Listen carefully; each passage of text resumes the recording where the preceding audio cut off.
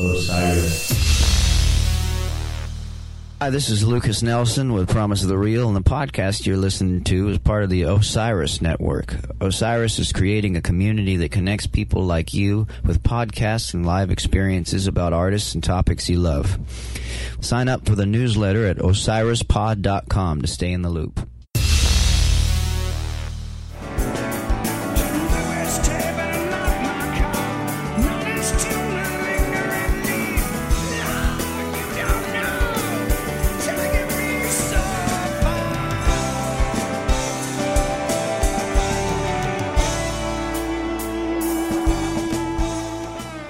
Welcome into episode 93 of The Bluest Tape. I am Harvey Couch alongside Jeff Kolaf. And thanks for joining us in our fortnightly journey through the live catalog of Widespread Panic. And, you know, I would apologize that it's taken us a little bit of time to do this Ryman recap, but I figure most of the time we're talking about things that happened 20 years ago. Waiting 2 weeks for a recap is pretty short and comparatively. Yeah, I mean, I think, and it's not like people haven't heard. Most people, if they've been able to seek these recordings out, of course, they come here for the hard hitting analysis. That's what they want to hear is our hot takes. Hot takes on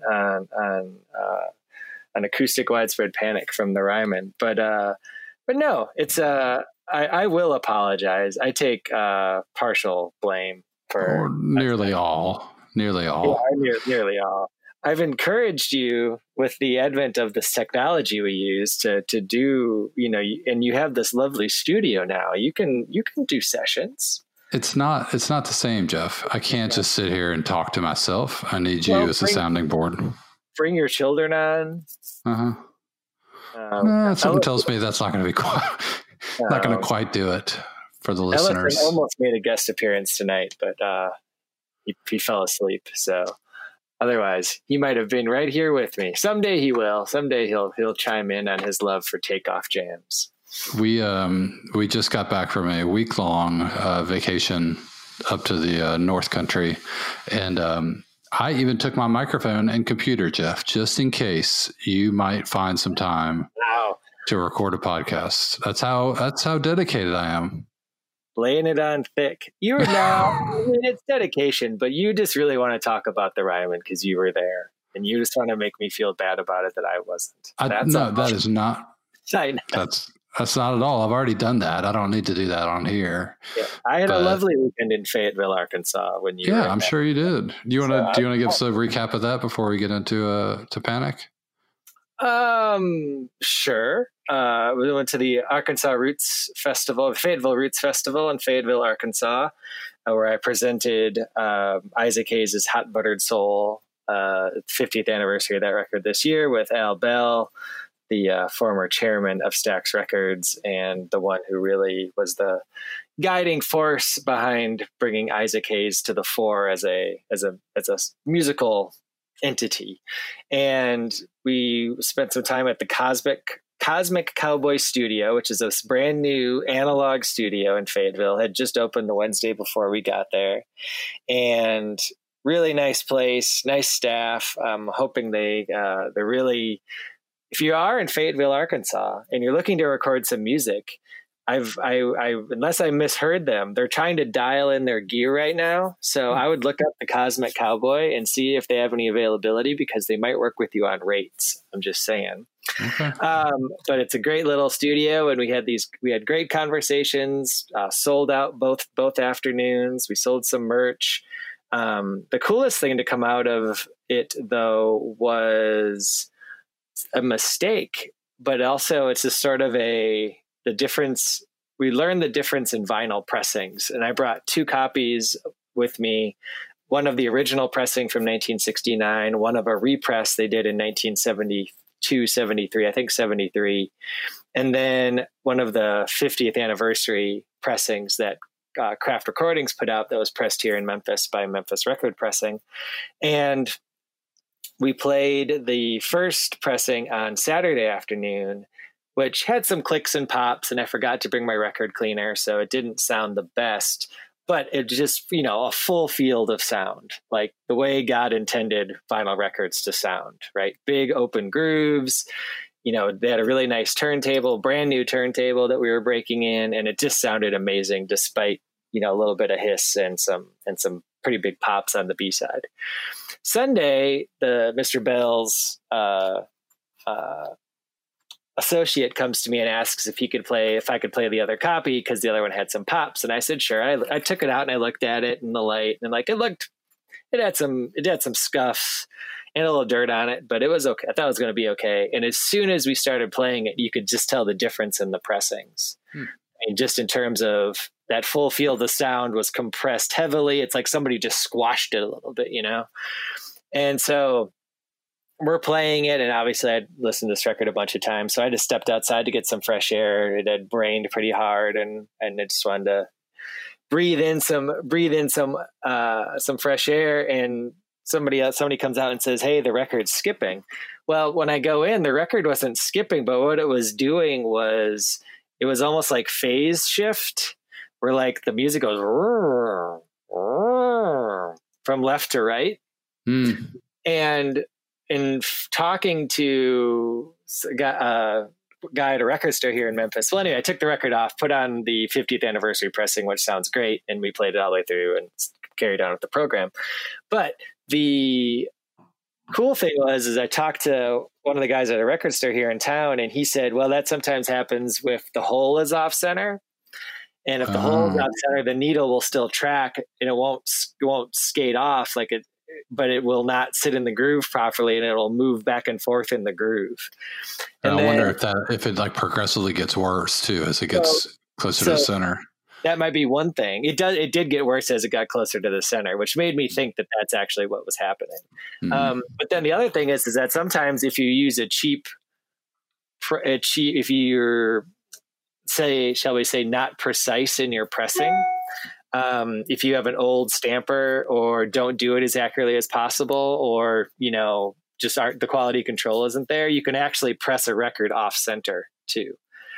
And so what made me think of the reason why I'm going through all this detail is it brings up one of my favorite Stax stories ever, which is Stax put out a record by Richard Pryor he was involved at the Watts Stax Festival in 1972, and he's heavily featured in the documentary, and really was his big he was a well-known entity in some circles, but really this was his big break. So Stax puts a record out on him on their comedy label, and it's called That N-Word's Crazy, and it sells a bunch of copies and so on. And so to press that record, they needed to get them out, and they had to open this, basically what amounted to a secret pressing plant to get them distributed and around their really bad distribution deal with CBS Records. So they bought this pressing plant, which anecdotally I've heard was no bigger, no cleaner, nor any more well apportioned than a chicken coop. in the middle of nowhere in Arkansas. And I think there were just a couple presses there. And the first thing they pressed in rural Arkansas was this Richard Pryor record. But one of the anecdotes I've always heard about that record was there's a ton of bad copies out there because the holes are off center. And so what happened in Fayetteville versus this story, plus all this other, made me think if this was one of the represses that they had done when they had this plant in Arkansas. So anyway, it just was one of those fascinating things that I've listened to thousands and thousands of records and never had that happen before. So it was just really interesting. And again, and the cool thing was everybody was really cool with it, because I told them before, it's like, it's going to be clicks. There's going to be clicks and pops and hiss, but it's the way it was intended to be. And it was a bunch of middle-aged people sitting with their eyes closed, grooving to Isaac Hayes. So it was in a rainstorm. So it was cool. Nice. And music-wise, I saw Mavis Staples, who was as Mavis-y as ever, 80 years old. She tried to get the crowd to rally behind her candidacy for president, which I think she would do very well. We're all on board there. We're all on board with that. And saw her, and then saw Rhiannon Giddens, who was amazing. No surprise there. And then I saw His Golden Messenger, which I had actually not seen before. and I really enjoyed their set, but I felt kind of bad because it was sort of a weird fit, considering the crowd was very middle-aged, and His Golden Messenger, while is very accessible, it just wasn't the big draw, and they were to close out Saturday night. So by the time they're about an hour or so into their set, only about a third of the crowd was still left. So, and I left early too. So sue me, Harvey, sue me. But I found a lovely farmer's market, had some great baked goods at the Little Bread Company, had excellent beer at, what's the name of that brewery? Crucible? Crisis Brewing, which was excellent beer. I also had Fossil Cove, the Columbus House, and one other one. And Fossil Cove was pretty good, and they have a great spot and they have a really good pizza truck. But Crisis Brewing was fantastic. Really good beers, a lot of IPAs, of course. They had a red ale that was really tasty, and just a really nice place. Picnic tables, friendly people, the whole smash. Nice. Yeah. So anyway, it wasn't in Nashville, but it was still good. Yeah. Well, I want to get into Nashville talk, but my most recent journey was up to Connecticut for my, sister-in-law's wedding. Mm-hmm. And so went to some good breweries around Hartford. We went to Alvarium and New Park Brewing, which were good. And then we made the trip up to Massachusetts to Treehouse, which was fantastic as always. Did you drive or fly? We drove. So you were able to bring back product. Yeah, we were riding pretty low coming into Kentucky. I mean, several cases of beer in the back. Down. It's like us. Pretty much. The Bandit and Snowman. Yeah, my brother-in-law made the mistake of telling Rachel that, it's illegal to transport the liquor over state lines. And so she's starting to get worried. I'm like, really? But I think it's fine. I think we're really fine on that.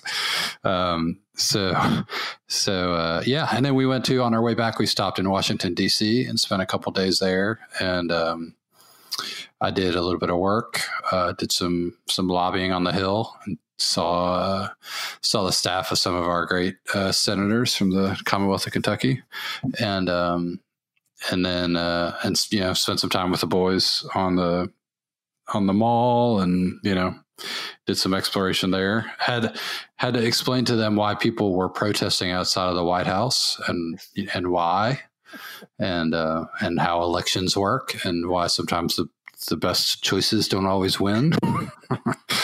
So that was all learning for everybody. But and then we went to Aslan Brewing in Alexandria, Virginia, which is fantastic too. So it was a great trip. Well, it's good that you worked at educational opportunities for your kids, having pulled them out of school right away in the beginning of the year. Yeah, and we had to get approval for that. So it was 5 days out of school. I mean, the little one is still in daycare, so it doesn't matter. But Quincy's in first grade, so we had to. So we got credit for 2 days of school by going to Washington, D.C. And learning some things. So just 3 days of excused absences, and then 2 days of actual class. Does he have a limited amount of leave time that he can use for school? Yeah. You can only have, I think, 7 days of parents signed time off. And then after that, you need a doctor's note. And after that, I mean, if you don't, then I think then you start being, what's it called? You should know, because I'm sure you got in trouble for this in high school, but you know what I mean? When you don't go to, when you're a truant, then you become a truant. Yeah. Truant. So anyway, good trip. But the weekend before was the trip to Nashville, which was fantastic. I had just a fantastic time. I went down Friday after work, got in town to stop by Bearded Iris, had a couple beers there, and then went over to the Mercy Lounge to see a friend of the podcast, Sam Holt, and that was great. And saw some of the guys that were playing with him the year before in Nashville are still playing with him. Jeremy Ward, who I think listens to the podcast, so shout out to Jeremy. And a couple other guys. In fact, one of do you remember the band Tishomingo? Mm-hmm. Cameron Williams was the lead singer of Tishomingo, was playing with Sam in Nashville. So that was cool to kind of another vocalist and another songwriter kind of integrated in. And so he was really cool. Nice to hang out with him and meet him. So great show Friday night by Sam after the Panic show. And then went to the Panic show on Saturday at the Ryman, which was, and I mean, I guess my hot take is that was the best Panic show that I've seen since 2002, like without a doubt. Now it's not, I've only seen probably, I don't know, 10 or 12, 14 maybe since. So not a super high bar, but it was next level compared to anything else that I've seen, in the post Mikey era for sure. So, so it was very enjoyable. I don't know if I guess we should play some music before we start getting into to breaking down some musical experience. But yeah, it was fun. I love the Ryman, love Nashville. We went after the show Saturday, I was with a couple friend of ours who are neighbors of ours, who was there, and we were going to go to see Sam, which is crazy because I never go to after shows after the band plays, but it's not too far. And I was, we were feeling pretty amped up after the Panic show. And so we walked out of the Ryman, and I was kind of disoriented. Wasn't quite sure which direction was which, because the idea was like, let's walk away for Broadway and catch an Uber and go to the Mercy Lounge. And, but my buddy decided that he wanted to go to Broadway. And so we walked down to Broadway and on a Saturday night. And let me tell you, that's not something that I ever want to do again. A lot of woo girls down there. I mean, like that is, if you want to like define not Harvey scene, that's it. Literally everything that's opposite of what you see on a Saturday night walking down Broadway in Nashville is me. So it was, I mean, it was entertaining, I guess, but we walked down a couple blocks to like, there's some kind of some kind of brewery down there that we walked to, or a brew house or something, had a beer, and then finally went to the Mercy Lounge and caught Sam. So, yeah, good times. So we got a selection from each night of the 3 nights. And, I guess I'd be remiss too if we didn't mention the band also played 2 nights in Pensacola. So we can maybe, discuss that a little bit later on. But, since we're now like newsy and stuff, right? We're newsy. So, all right. So first night, did you listen to any of this stuff live or no? Only after the fact? I think I listened to Sunday night because I was home. Okay. But I listened to stuff Saturday morning and Sunday morning.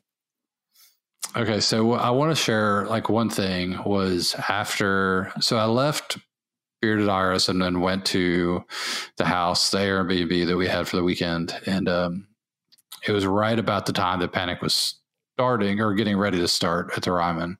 And so I was listening to, I had the stream on in my car as I drove.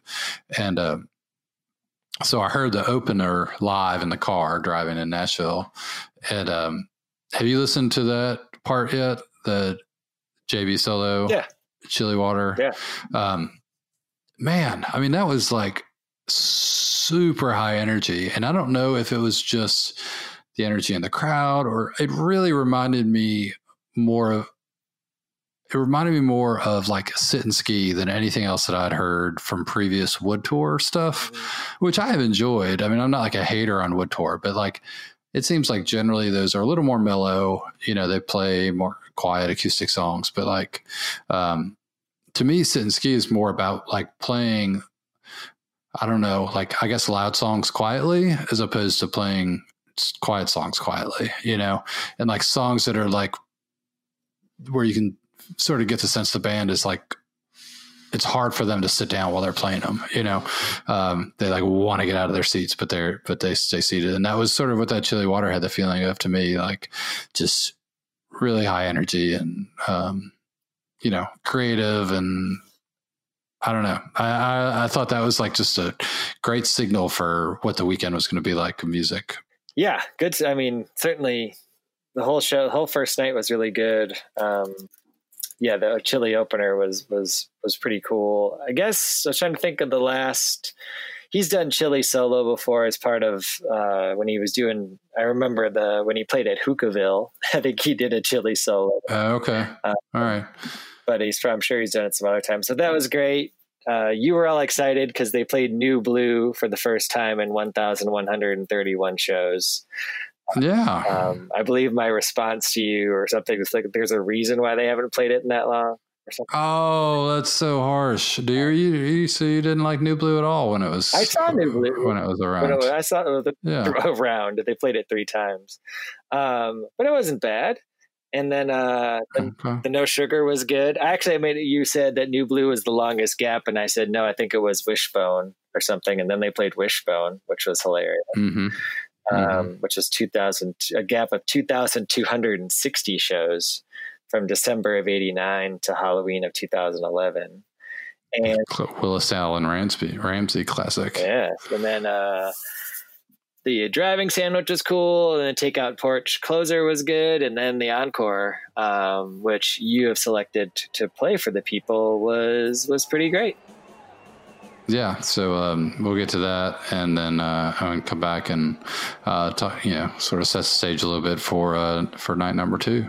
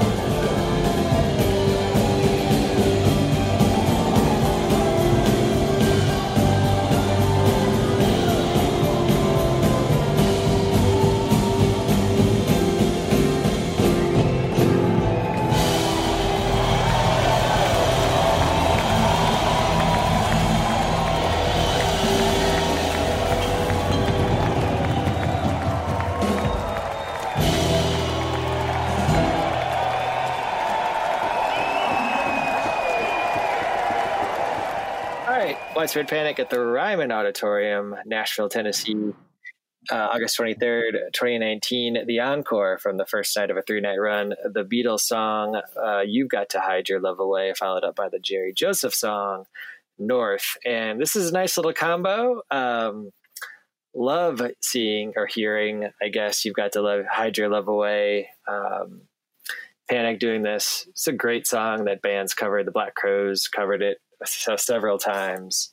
Actually, I saw them cover it in Nashville, of all places, some 13 years ago on their summer tour with Drive-By Truckers and Robert Randolph, which was the opposite of the Wheels of Soul tour, meaning they toured together all summer and nobody sat in with the other the entire summer. Imagine that. Yeah, imagine that. But good shows. Jason Isbell is still in the Drive-By Truckers singing Moonlight Mile and Let Me Roll It. I saw Jason Isbell on Friday night too, by the way. Just random interstitial. And but anyway, this is a great encore. The North is super long and pretty intense. And that's a song that I was surprised you kind of picked this because I didn't think you really liked that song that much, but maybe I was wrong. Okay, so also a good cover of Hide Your Love Away is Pearl Jam. They do a good one. But yeah, no, I enjoyed this version. It's fun. It's kind of a crowd sing along, but that plays well at the Ryman. The crowd was super into it. Yeah, so I picked North because so I did like that song. I did like it early on when they started playing it. I didn't so much. I really dislike the album version that they did with Jimmy. I just don't like how Herring sounded on that, and haven't really liked how he sounded on most of the live versions. But this one I thought was great, probably because he wasn't playing electric guitar, and also because again, it harkens back to Sit and Ski for me, of like Climb to Safeties from Sit and Ski, where it's like, lots of acoustic guitar and high energy and, fun and, not mellow. Right. And it's cool to hear, to me, like to hear a real, loud song kind of stripped down, and played, with acoustic guitars. So that's why I picked that for this, and I think there's some of that. There's not so much of that in this first night, but you get some of that in night 2 and also in the third night. So the example in the third night would be like Protein Drink, Sewing Machine, right? It is not something you think of as being a traditional acoustic song, but just works really well. So yeah, I was kind of torn because I really like that Chilly Water. I wanted to pick that, but it doesn't sound great, just because the crowd is so loud and JB is not really super loud on the audience tape. So I didn't want to do that. So this was probably my second favorite part of the first night. So the Space Wrangler is really good at the end of the first set too. But yeah, so no, I really dug the North. That's probably, again, one of my favorite versions of North since 2002. Okay, Harvey. So now the floor is yours to set the stage for your Saturday. Tell us about your Saturday. Okay. So maybe, should I recap Friday night Sam Holt Band? That's up to you. Sam Holt and friends.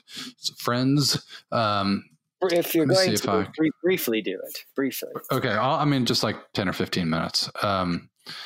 I'm gonna go get a beverage. I'll come back. I'll text you when I'm done. No, come on, Jeff. Jeez. Let me see if I can find the set list, because that might be kind of helpful. Oh, you didn't take notes at the show? No, I didn't. All right, so here are the highlights from the Sam Holt show on Friday night. Did a Time Is Free into B of D. That was pretty nasty. And then busted out Analyze, which we heard Sam talk about on this podcast a few weeks ago.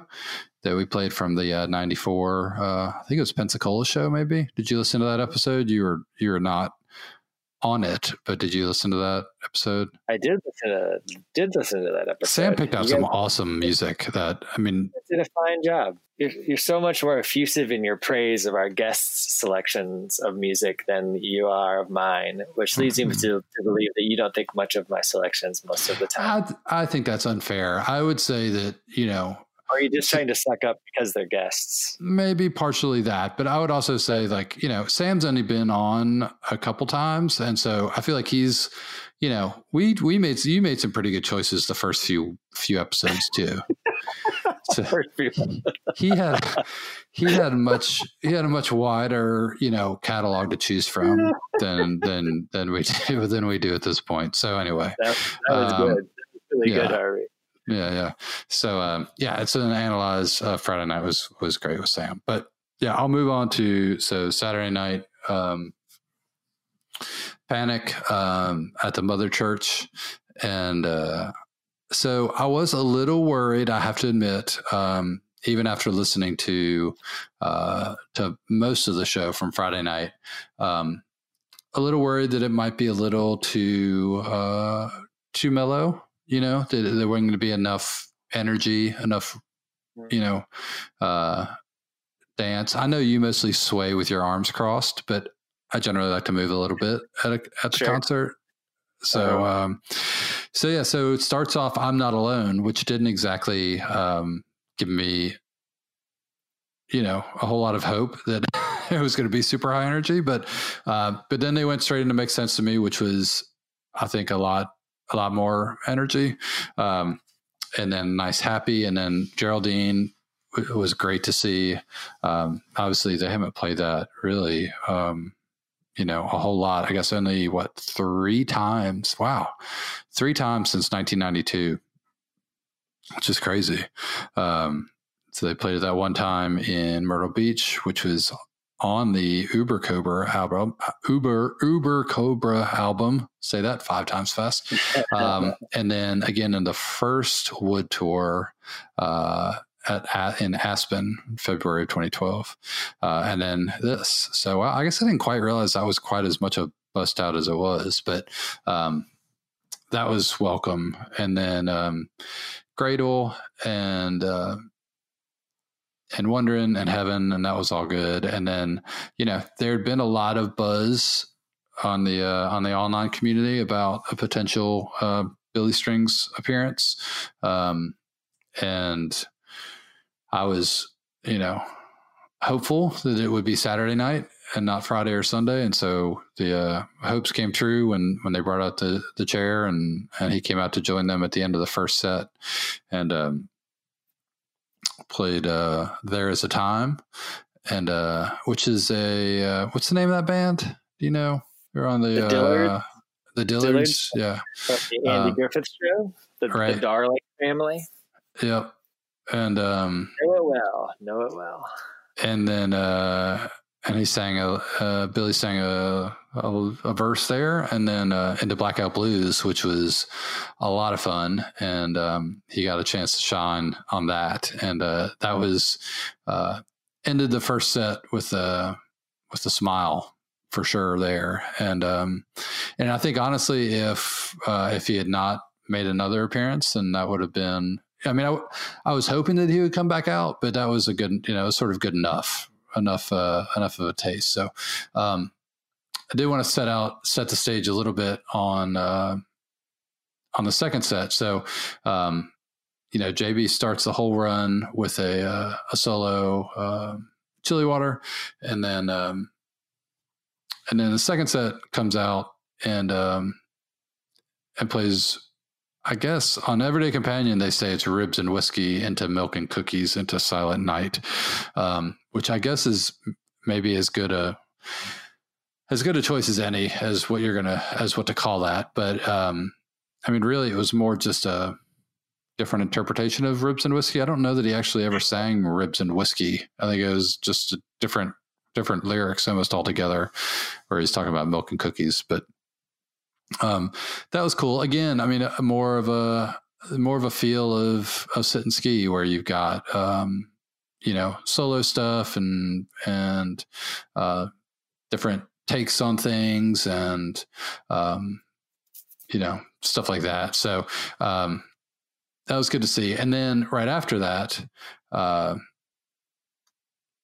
one of the more unique things that I've ever seen on at a Panic show was the imitation leather shoes.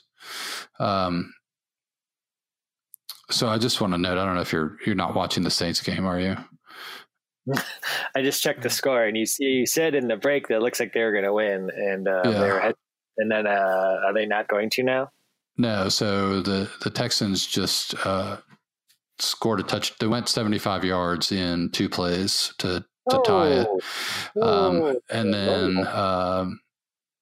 then Texans kick an extra point and miss it, and we rough the kicker. What? So the extra point to win missed, so it was tied, and then we rough the kicker. So now they get another chance, and they kick the extra point to go up by a point. Oof. Which may be the most Saints thing ever. I don't know, probably not more than doing the River City Miracle for 75 yards to cut it to 1 and then missing the extra point to send it to overtime. I mean, you better keep it in perspective. You have won a Super Bowl. This is 1980s, mid-1980s Saints. I wouldn't put that in the recent past. That's a pretty spectacular fucking way to lose, though, I have to say. Well, that just wrecked everything. No more recording Monday night during your team's games. Yep. Okay, so where the fuck was I? Okay. So the mood is really taking a turn. Yeah. So imitation leather shoes. So after so JB finishes the milk and cookies bit, and then JoJo comes out and sits at the piano, and JB kind of walks to the side of the stage, and it's like, okay, so JB solo and now JoJo solo. And then Sonny comes out and sits kind of next to JoJo with a conga drum. And then JB walks kind of behind the piano. If you can imagine where the piano would be sort of at a 90-degree angle to the front of the stage. And JB walks behind that, kind of facing the front of the stage, but standing behind the piano and kind of leaning on it on the top of the piano. And so at first it was like, is he just like wants to get a close-up view of what's happening? And so then JoJo starts playing Imitation Leather Shoes. And then you see that JB is actually holding a microphone and starts singing it like lounge singer style behind the piano while JoJo plays the keyboard parts. Mm-hmm. It was really, it was just so unique. And I mean, I don't know if you get the sense for when you listen to it after the fact, but it was just neat to see them kind of like, oh, let's try this and see what happens. And it came off pretty well. So do that, and then and Big Willie and Blue Indian was fun, and then Billy Strings comes back out, and I think this section, which, I probably should just play it, and then we can talk about it a little bit after the fact. But did you have anything else you wanted to add before we got into Night 2's music? No, I thought the stuff with Billy Strings, the first set was really great. The Ribs and Whiskey JB solo are always enjoyable. And then, that Imitation Leather shoes, when I listened to it the morning after, was certainly unique. But I definitely think that what this show is going to be remembered for is the handful of songs that Billy Strings sat in on. So I think we should get to the next selection. All right. Saturday night, Ryman Auditorium, August 24th, 2019, middle of the second set, and Billy Strings with Widespread Panic.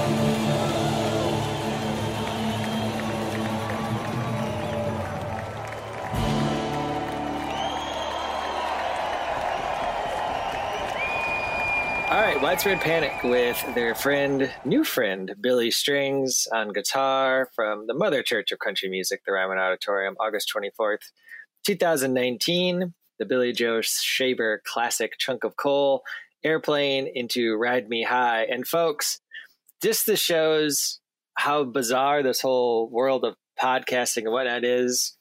You literally just heard a 30-minute segment of music, but before that, Harvey was all sad because he thought his beloved Saints were going to lose. And in like 5 minutes of real time, the Saints ended up winning, Harvey. Explain how this happened. Just like I said, I think the Saints are about to win. Yeah, so Texans went 75 yards in 2 plays to go ahead with like 8:20 some seconds left, and then but Saints got the ball back, and Breeze drove them 34 yards, I guess, to get to the 41, and then Will Lutz kicked a 58-yard field goal at the buzzer to give them the win. So while you're on a high and talking about things that make you happy, tell us about this selection, Harvey. Yeah. I have to say, certainly being there, I had a smile on my face from pretty much the jump until, I don't even know, like Monday or Tuesday. It was that much fun to be there to experience that. But even listening, a second, third, fourth time, it really holds up, I think. I don't think it was like in the moment it was fun. It's just, it really jumps off the page or jumps out of the speaker, I think, when you listen to it again. And the thing that got me, and I don't know if this is too inside baseball. Maybe if it is, you can tell me to cut it. And I'm going to name drop here because we went to the Sam Holt show after Saturday night, and backstage, Dwayne Trucks was there, and so he was talking a little bit about how it came, how the guest sit-in came to be, and what it was like, and I guess, and I don't know how this works. I'm not a musician, but I guess sort of Schools was the one that kind of presented to the band as, this guy's really good. We should have him up. So I don't know if he sort of like vouched for him, right?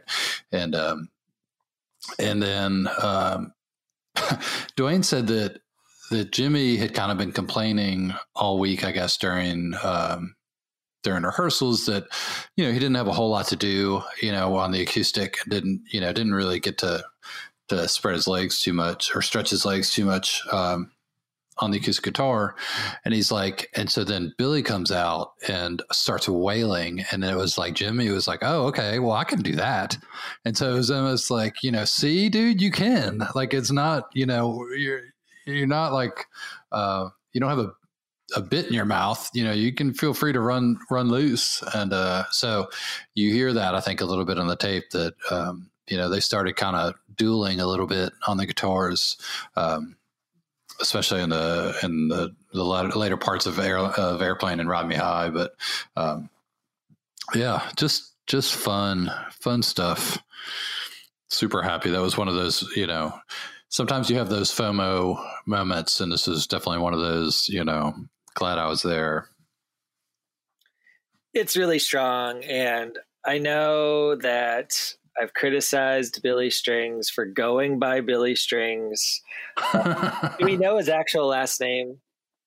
I'm pretty sure it's on Wikipedia. So if you want to talk, I'll tell you what it is. But he can sit in with Panic pretty much anytime. The Chunk of Coal is great. I love when I was listening to it, I love how JoJo keeps the intro going longer than usual. And so you start to hear these sort of like scattered, people singing along. Are they going to do an instrumental version? And then like JoJo's just screwing with people. That's the one thing, again, very Sit and Ski is that because you can hear the crowd so well, hearing people sing along that version of North we played, singing the chorus from North was pretty awesome. So, but the Airplane was great. The Jam was great. And then, the Ride Me High. Again, I think it's just Sit and Ski was 23 years ago. The band that did Sit and Ski, I don't think could pull off this. Meaning it was just a different band in a different time. And I think these 3 shows, even the 7 years since Wood, and I didn't really like Wood so much because it felt too processed to me. Yeah, a little contrived, right? I mean, it was a little too rehearsed, planned, and yeah. I mean, it was cool, and it was great to see some of those songs from way back come into the rotation, and they dropped some new material, some new covers and stuff, but it just didn't really hit it for me. But these shows are really good because they're loose but well played. The band is clearly having fun. The crowd's responding to it, so it just felt much more authentic. And again, the reason why I say I think they pulled this off better than that band, it's Sit and Ski, is just that I think the level of play here and the things that they're doing is, I think, a little bit more challenging. That's all. Yeah, saying it's better. I'm just saying there's more challenging things happening here, meaning the band is pushing themselves harder. Because Sit and Ski, again, the stuff that I remember from Sit and Ski that are so remarkable and so memorable is pretty much the stuff with Blackman. Yeah. Where you have to, again, where it's just the guest pushing the band, but also creating this drama with the fiddle. I mean, how amazing would it have been for Blackman to be a part of these gigs? But he's not, and Billy Strings was, and this was really good. So again, I'm not saying that it's better than Sit and Ski. I'm just saying that this band at this place and time, and I think a lot of it has to do with Duane just bringing new energy and really just driving. I mean, these songs just drive. And when you got somebody playing the kit that's going to drive, even when you're playing acoustic, which is what you said before, it's like acoustic for the sake of acoustic is boring as hell. Right. But if you're playing, like you said, if you're playing loud songs on an acoustic and you're still playing them loud, it's usually a pretty good recipe for something that's going to happen. And I think Duane adds a lot to that. Yeah. And I mean, I think that nails it. And I think that's a lot where, I mean, that's where a lot of the best, like, unplugged, experiences were like that, whether it's Nirvana or Pearl Jam or, Kiss. What about Kiss? Or, I mean, whatever. Yeah, no, totally. But, where bands are playing their loud stuff, but just with acoustic instruments, and, so yeah. And I mean, I have to say, like, the moment that they started playing Airplane was one of those moments, because up until then it was like, There's a Time and Blackout and Chunk of Coal, which are all sort of like traditional, maybe sort of bluegrassy, sort of guest type songs. But then to drop Airplane, seriously? Yeah. Like, I mean, that's just like, I want to know whose choice that was. But I mean, that Billy can play, I'm sure, any song, and sound great on it. But like, that just seemed like such a great spot. And then same with Ride Me High. It was like, oh shit, really? Damn. Like, here we go.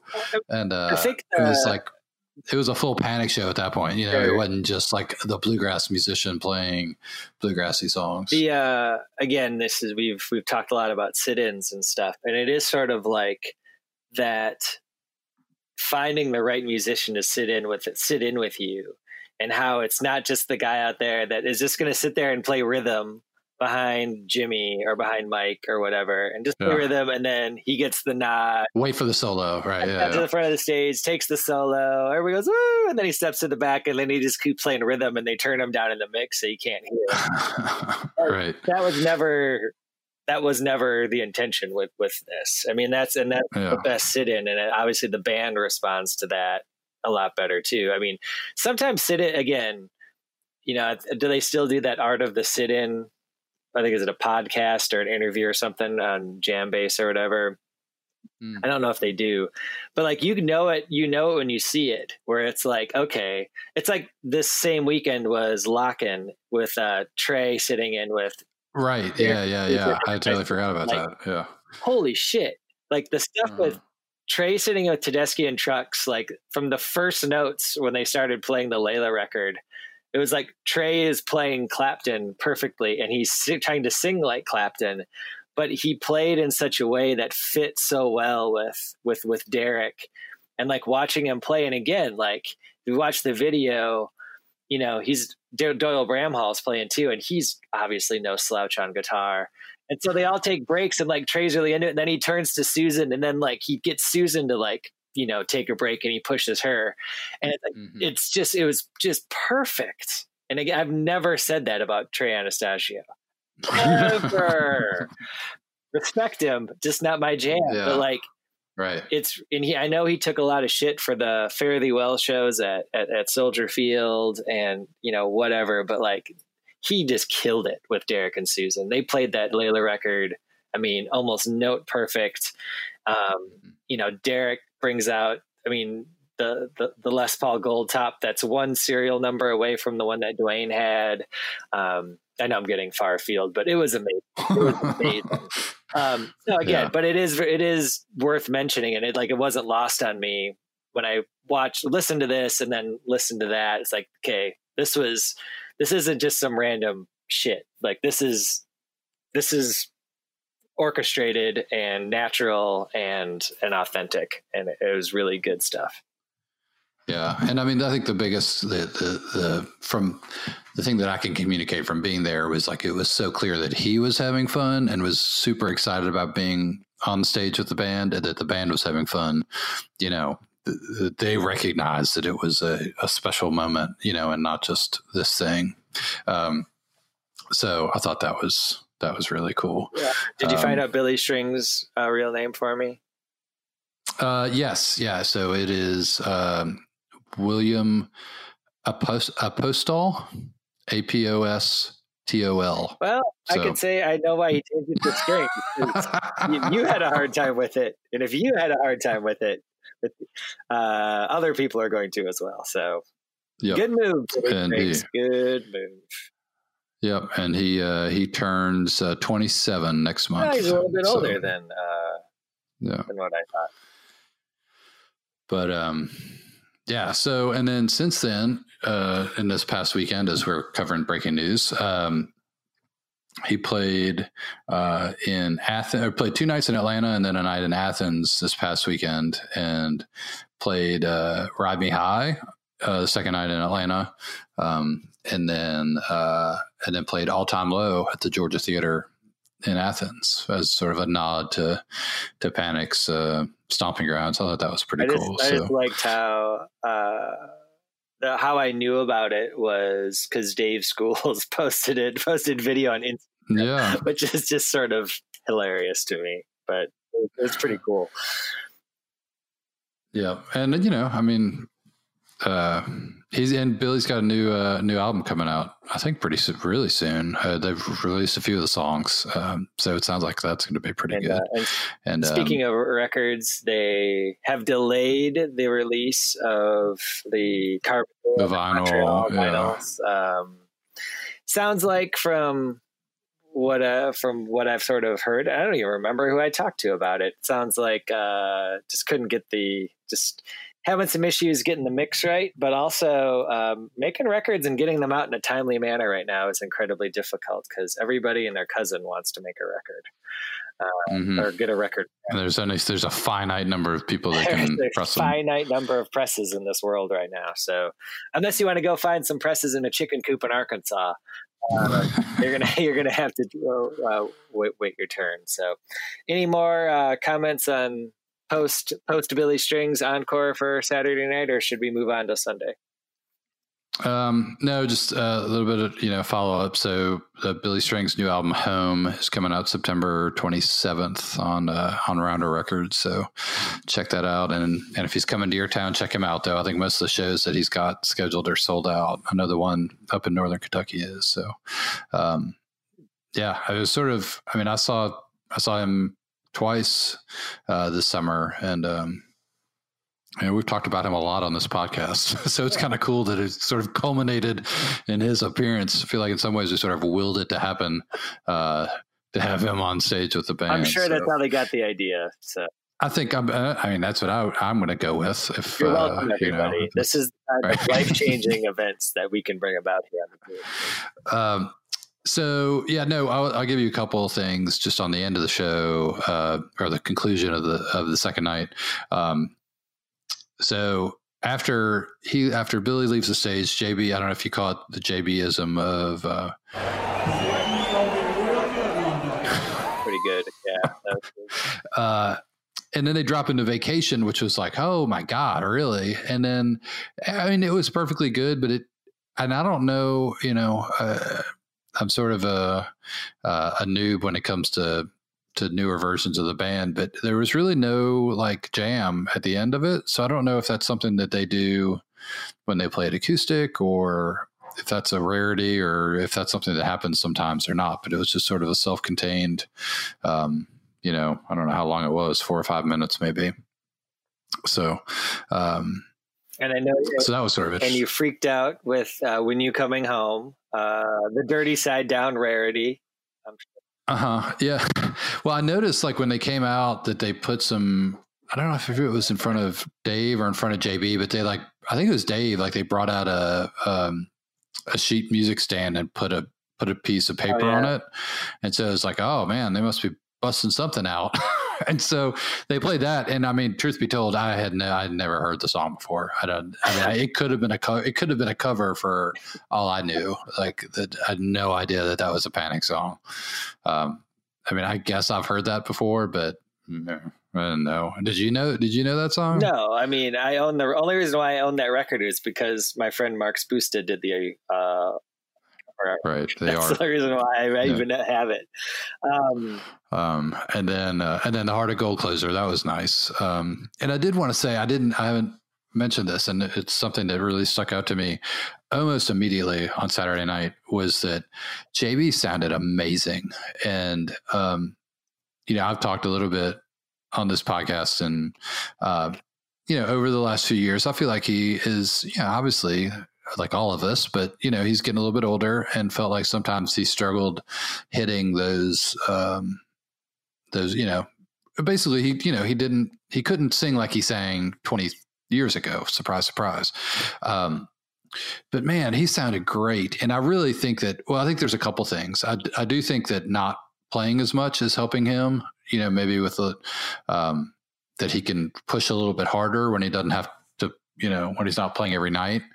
And, but then also I think just the acoustic, that he doesn't have to sing over the music as much, that he's not, fronting a loud ass rock band, that really helps too. Because I really thought that he sounded better in these Ryman shows than I had heard him sound in years. So, I don't know, maybe I missed something, but it is. No, I mean, I think that's definitely true. He sounds great. And I think we've talked about this setup benefits the band in myriad ways. And I think JB's voice is really the main one. Because again, we've talked a lot about, 93 episodes now. We've talked a lot about Engage JB or whatever, however that manifests itself, whether it's a hat backwards kind of night or raps or slide freakouts on rock or whatever it is. But like that becomes difficult when you are of an advanced age and you're trying to do 150 shows a year, 100 shows a year. Like this, it sets it up perfectly. So I'm glad that they found their happy medium. And again, I think we've talked about this before as well. It's like the antithesis of the Grateful Dead model, right? Where you just roll the old guy out there because that's what everybody expects, even though he's looking like he's going to die and he sounds not good and hasn't sounded good in a long time. But hey, we still love him. They're not going down that road. Fish is not going down that road. So at least somebody learns from the past. Obviously, I think they've made if they've been smart, they've made their money, but you're just not going to see these guys put themselves through it like Jerry did, like Greg Allman did, like Dickie did. It's just the model has changed, and you can make as much money, or maybe, who knows, maybe even better money by doing it this way, and having fun and doing these acoustic shows at the Ryman, and then playing Pensacola Beach on Labor Day weekend, which probably because they wanted to go to the beach, right? Right. Yeah. They want the white sands. They want some 30A action, Harvey. That's what they want. Who doesn't want some 30A action, Jeff? So before we get into the third night, I'll give you a little bit of recap of Sam Holt Saturday night at the Mercy Lounge. Was another great show. A couple of highlights were the Sandbox into Diner Jam into Center Stage, which was awesome. I mean, it sort of dropped into the very, I don't know, at whatever point, like right before the last jam of Diner hits. And that was a really cool transition. And then after that, Spanky McClure came out and they played one of my favorite songs of all time, which is the all good classic, The Train Song. Oh, yeah. From Ride the Bee, which is great. So they played that. And then, do you know who Eddie Rabbit is? Yeah, man. I love A Rainy Night. So played Driving My Life Away. Or Driving My Life Away. By Eddie Rabbit, yeah. Another and Spanky sang that one, so that was fun. And then the American Idol star Taylor Hicks came out. Yeah. And they did Feeling All Right with Taylor Hicks on vocals and harmonica, which is pretty awesome. And then Kavner Williams sang On Your Way Down. Ooh. And then Sam played a song, which I want to have him back on the podcast to talk about, because it feels like a song that has a really good story behind it. I think it's a song about Steve Lopez, who is the road manager for the band. And it's called Check Me Out with a Cheeseburger. It's really funny, and it's a good song, and it's funny. And so next time Sam comes on, we're going to talk about Check Me Out with a Cheeseburger. First of all, I enjoy unless you know the story about the Check Me Out with a Cheeseburger song. No, my favorite part about that whole thing was when you said Spanky McClure came out, meaning you actually thought that I knew who Spanky McClure was. Or you feel our listeners know who Spanky McClure is. So that made me laugh. I'm looking at the set list. They had West Virginia. They played 24 Hours at a Time by Marshall Tucker Band, which is fantastic. Yeah. They played Jack Straw. Mm-hmm. So, those look like good shows. I should go see them. That's fun. They don't come to Memphis. I enjoy obviously Sam's segments on the shows episodes have been great, but I really have enjoyed the Sam Holt stuff that y'all have played and talked about, and look forward to listening to these shows.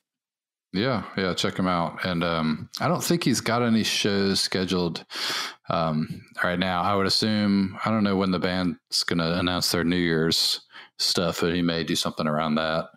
And I feel if Sam comes back on, that'll be his third visit. Then does that mean you've earned the opportunity to sit in with the band? What? Well, seeing as how I have no musical talent, I mean, could I play like a triangle, maybe, or maybe a maraca, or get something to shake and then sing backup on a Panic song. Okay. Also, Taylor Hicks. I mean, God love Taylor Hicks. I enjoy that he is just, now he's at this point in his life where I know he's got gigs, and I think he does the casino thing or whatever. It might probably does cruise ships or whatever. But I love that he sits in with bands, like he's been able to sit in with bands that he loves and other Southern musicians. It's pretty cool. He's a very earnest young man, and I think it's great that he's been able to do all of this. No, totally. And and I mean, he's a super nice guy, and I love that he plays the music that he loves, and it's not, I mean, I'm sure he'll play the hits, but I think he likes coming out and doing root stuff that he grew up on. But if you didn't know, Spanky McClure played in the Dirty Birds, which was the band that Sam had out in Colorado, I think. I'm sorry, I missed that one. Wow, I should be suspended from the pod for not knowing. I guarantee that more than 0 people that are listening right now knew who Spanky McClure was. Anyway, I wish him well, and I'm sure he's a talented young man. But the best part was that you assumed that I knew who that would be. No, I didn't. I knew that you didn't, but I just didn't feel like it was. Sometimes it gets old having to explain everything to you, just Jeff. We should. Should we do third night? Night 3, yes. So I was still in the afterglow here, but I'd already driven home by that point. And I will have to say, so here's the thing about going to after shows. You don't get home till late, and plus it's Central Time. And so like I would get back to the place at like 2:30, which is actually 3:30. And I don't know if you're like this. I mean, but I've had children in my house for now almost 7 years, and I basically never sleep past like 7 in the morning, and that's East Coast time. So yeah, so every morning in Nashville, I woke up at about 6:45 Nashville time after a 3 o'clock bedtime. So I had been on the struggle bus, and Sunday morning was a rough drive. Rough drive home on about 8 hours of sleep from the 2 nights combined. But anyway, I feel like we still have not added our own unique breaking news Chiron, but I feel like we also need to have like dad advice music. Right, like the breaking news. Like here's some advice from your old Uncle Harv. Something like that, because that was good too. Anyway, so third night, another great show. Got a Let's Go show on the road opener. Hopeless World is part of town, and then Lawyers, Guns, and Money, which is kind of a crazy mid first set song. And then the first performance of the Life as a Tree song that JB debuted at his talent show at the country club from last year. And then in the second set, the protein drink sewing machine opener, and you saw the return of Somewhere in Time, and then this section here, which is Somewhere in Time. Is that Los Lobos, right?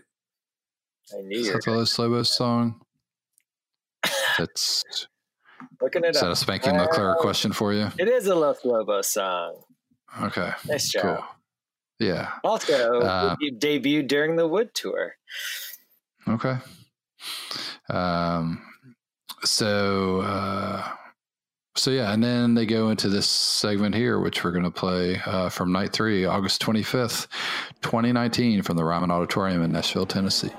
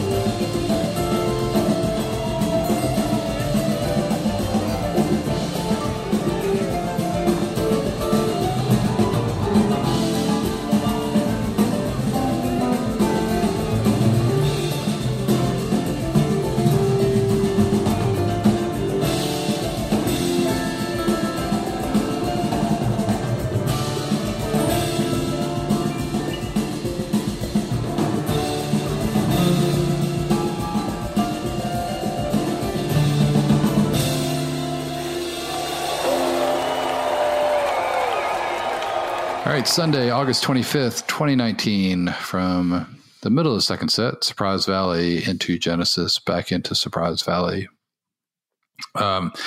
Again, I would say the Surprise Valley falls into that same category as the North, which is sort of a song that you wouldn't necessarily expect to hear an acoustic version of, that it's more of a rock song, but I really like how it sounds kind of stripped down to its base level. And Genesis, on the other hand, I guess it's a little more of an acoustic song, but that is one of those songs that was one of my favorites from Sitski. I was always happy to see a Genesis on the set list. So this is, again, harkens back to that tour from '96 for me, this run.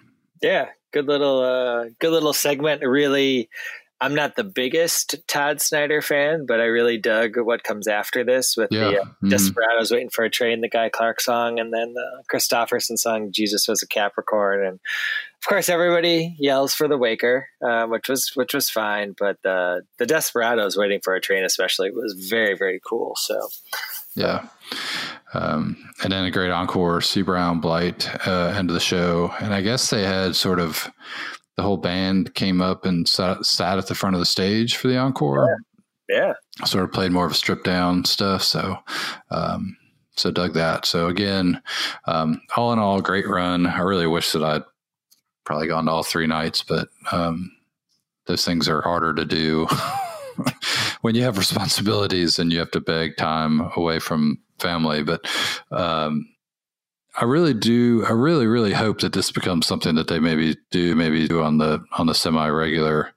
I think it's a great venue for this kind of show. And, it's always going to be packed in there. So you're always going to have high energy, which is, I think, a great sort of counterpoint to acoustic music. So I have no problems with sing-alongs. That was fun. And just a great time. So wish you could have made it, Jeff. Maybe next time. Well, we'll get him next time. Do need to go to a show at some point, though. I haven't been to one in.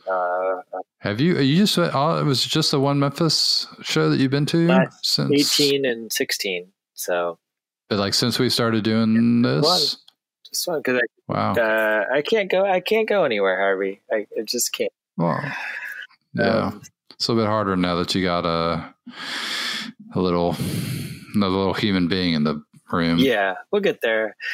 They would just, they haven't played it. Oh yeah, no, it doesn't take long. Now that our youngest is just now 4, it's almost easier. He's got his own challenges, but yeah, it's about 4 for us. Would be, as we're winding down this episode, would be remiss if we didn't mention the passing of 3 great musicians. Had 2 very close together. Somebody that's played with Panic off and on was the lead guitarist in Chris Robinson Brotherhood, and before that was in the Cardinals with Ryan Adams. That's Neal Casal, who of course is in Hardworking Americans with Schools and Dwayne. But just sad story. Dealing with some demons. In his life. And Neal was a great guy. He came to the Stax Museum with Chris one time when they were in town and showed him around. And, I've given quote unquote celebrity tours before, and most of them just don't give a rip about the stuff I'm telling them. But obviously Chris is an easy mark anyway.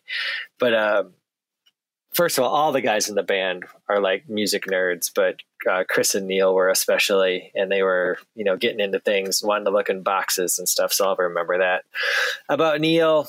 And then the Muscle Shoals music community had a couple hits a couple weeks ago with the death of keyboard player and songwriter Donnie Fritz, Funky Donnie Fritz, the Alabama leaning man.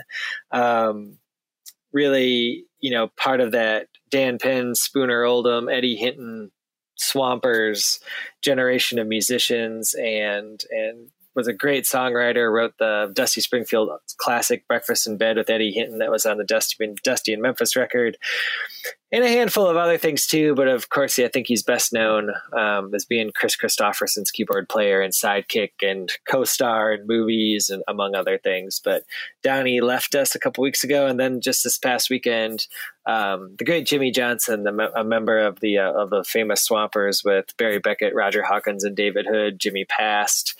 I think he was 77. But just a true giant, not only as a musician, so many amazing records would not exist either through playing or production without Jimmy Johnson. And that's everything from the first two Aretha records to Exile on Main Street to Skinner's first recordings and dozens of other amazing soul records. And so we miss all three of those guys, but the catalogs live on. I was going to do like a Instagram thing for work of every record I had with Jimmy Johnson on it. And I started like going through, and I think I got up to 75, and I only got through halfway through my record. So like that dude played on tons of stuff, and obviously being a Southern musician and on a bunch of things that, Panic's covered, and I'm certainly influenced by. A great character in the Drive-By Truckers classic, Ronnie and Neil, too. Yes. Yeah, absolutely. Sorry. Thinking of Ronnie and Neil. I was listening to Truckers today with Isbell, and man, that band was pretty talented group of songwriters. Yeah, I was going to say, they could write some songs, those guys. And they've only gotten better. It's scary, obviously. I mean, all three individually, of them. Yeah, no, you're right. Yeah. Truckers have a new record coming out first part of next year. I'm sure it'll be incredibly ambivalent and, apolitical and not at all highlighting the state of affairs. Yeah. Very neutral, passive, whatever. All right. Well, thanks everybody for joining us. We obviously had a lot to talk about. It's been a while since we got together. So, and thanks for doing we haven't really talked since you did the interview with your father-in-law for the Woodstock show, which was, I thought was fantastic. So, yeah. The best part about that is, it would have been interesting to have somebody that would talk about how stoned they were and how amazing Hendrix was and whatever else. But I really enjoyed how he's just sort of, it was so matter of fact. And obviously none of you know my father-in-law, but like the whole idea of, taking advantage of an opportunity, sort of like hitchhiking up, free ticket.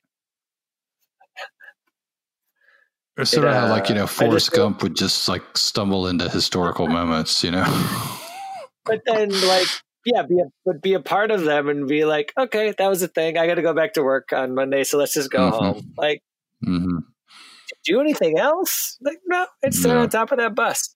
But then, 50 years later, like, I guess I was a part of something really important and big. So, yeah. Anyway. All right. Well, hoping everybody's September has been good, and we'll hopefully be back again soon. Got some ideas in the hopper for future shows. We need to figure out what we're going to do for number 100. You got any ideas? I don't know. We got some interviews we need to do before 100, and I don't know. I mean, I feel like it should be. We should probably go back to our roots. Yeah. And play some 96. do the definitive best of 1996 or something like that. All right. Well, thanks everybody for joining us. And we'll talk again soon. Definitely check us out on all the various haunts, Facebook and Twitter, and rate and review us on your podcast player of choice. That helps other people find us. And yeah, so we'll talk next time. In the meantime, we'll send you out with Billy Strings from the Georgia Theater from Saturday, September 7th. Osiris.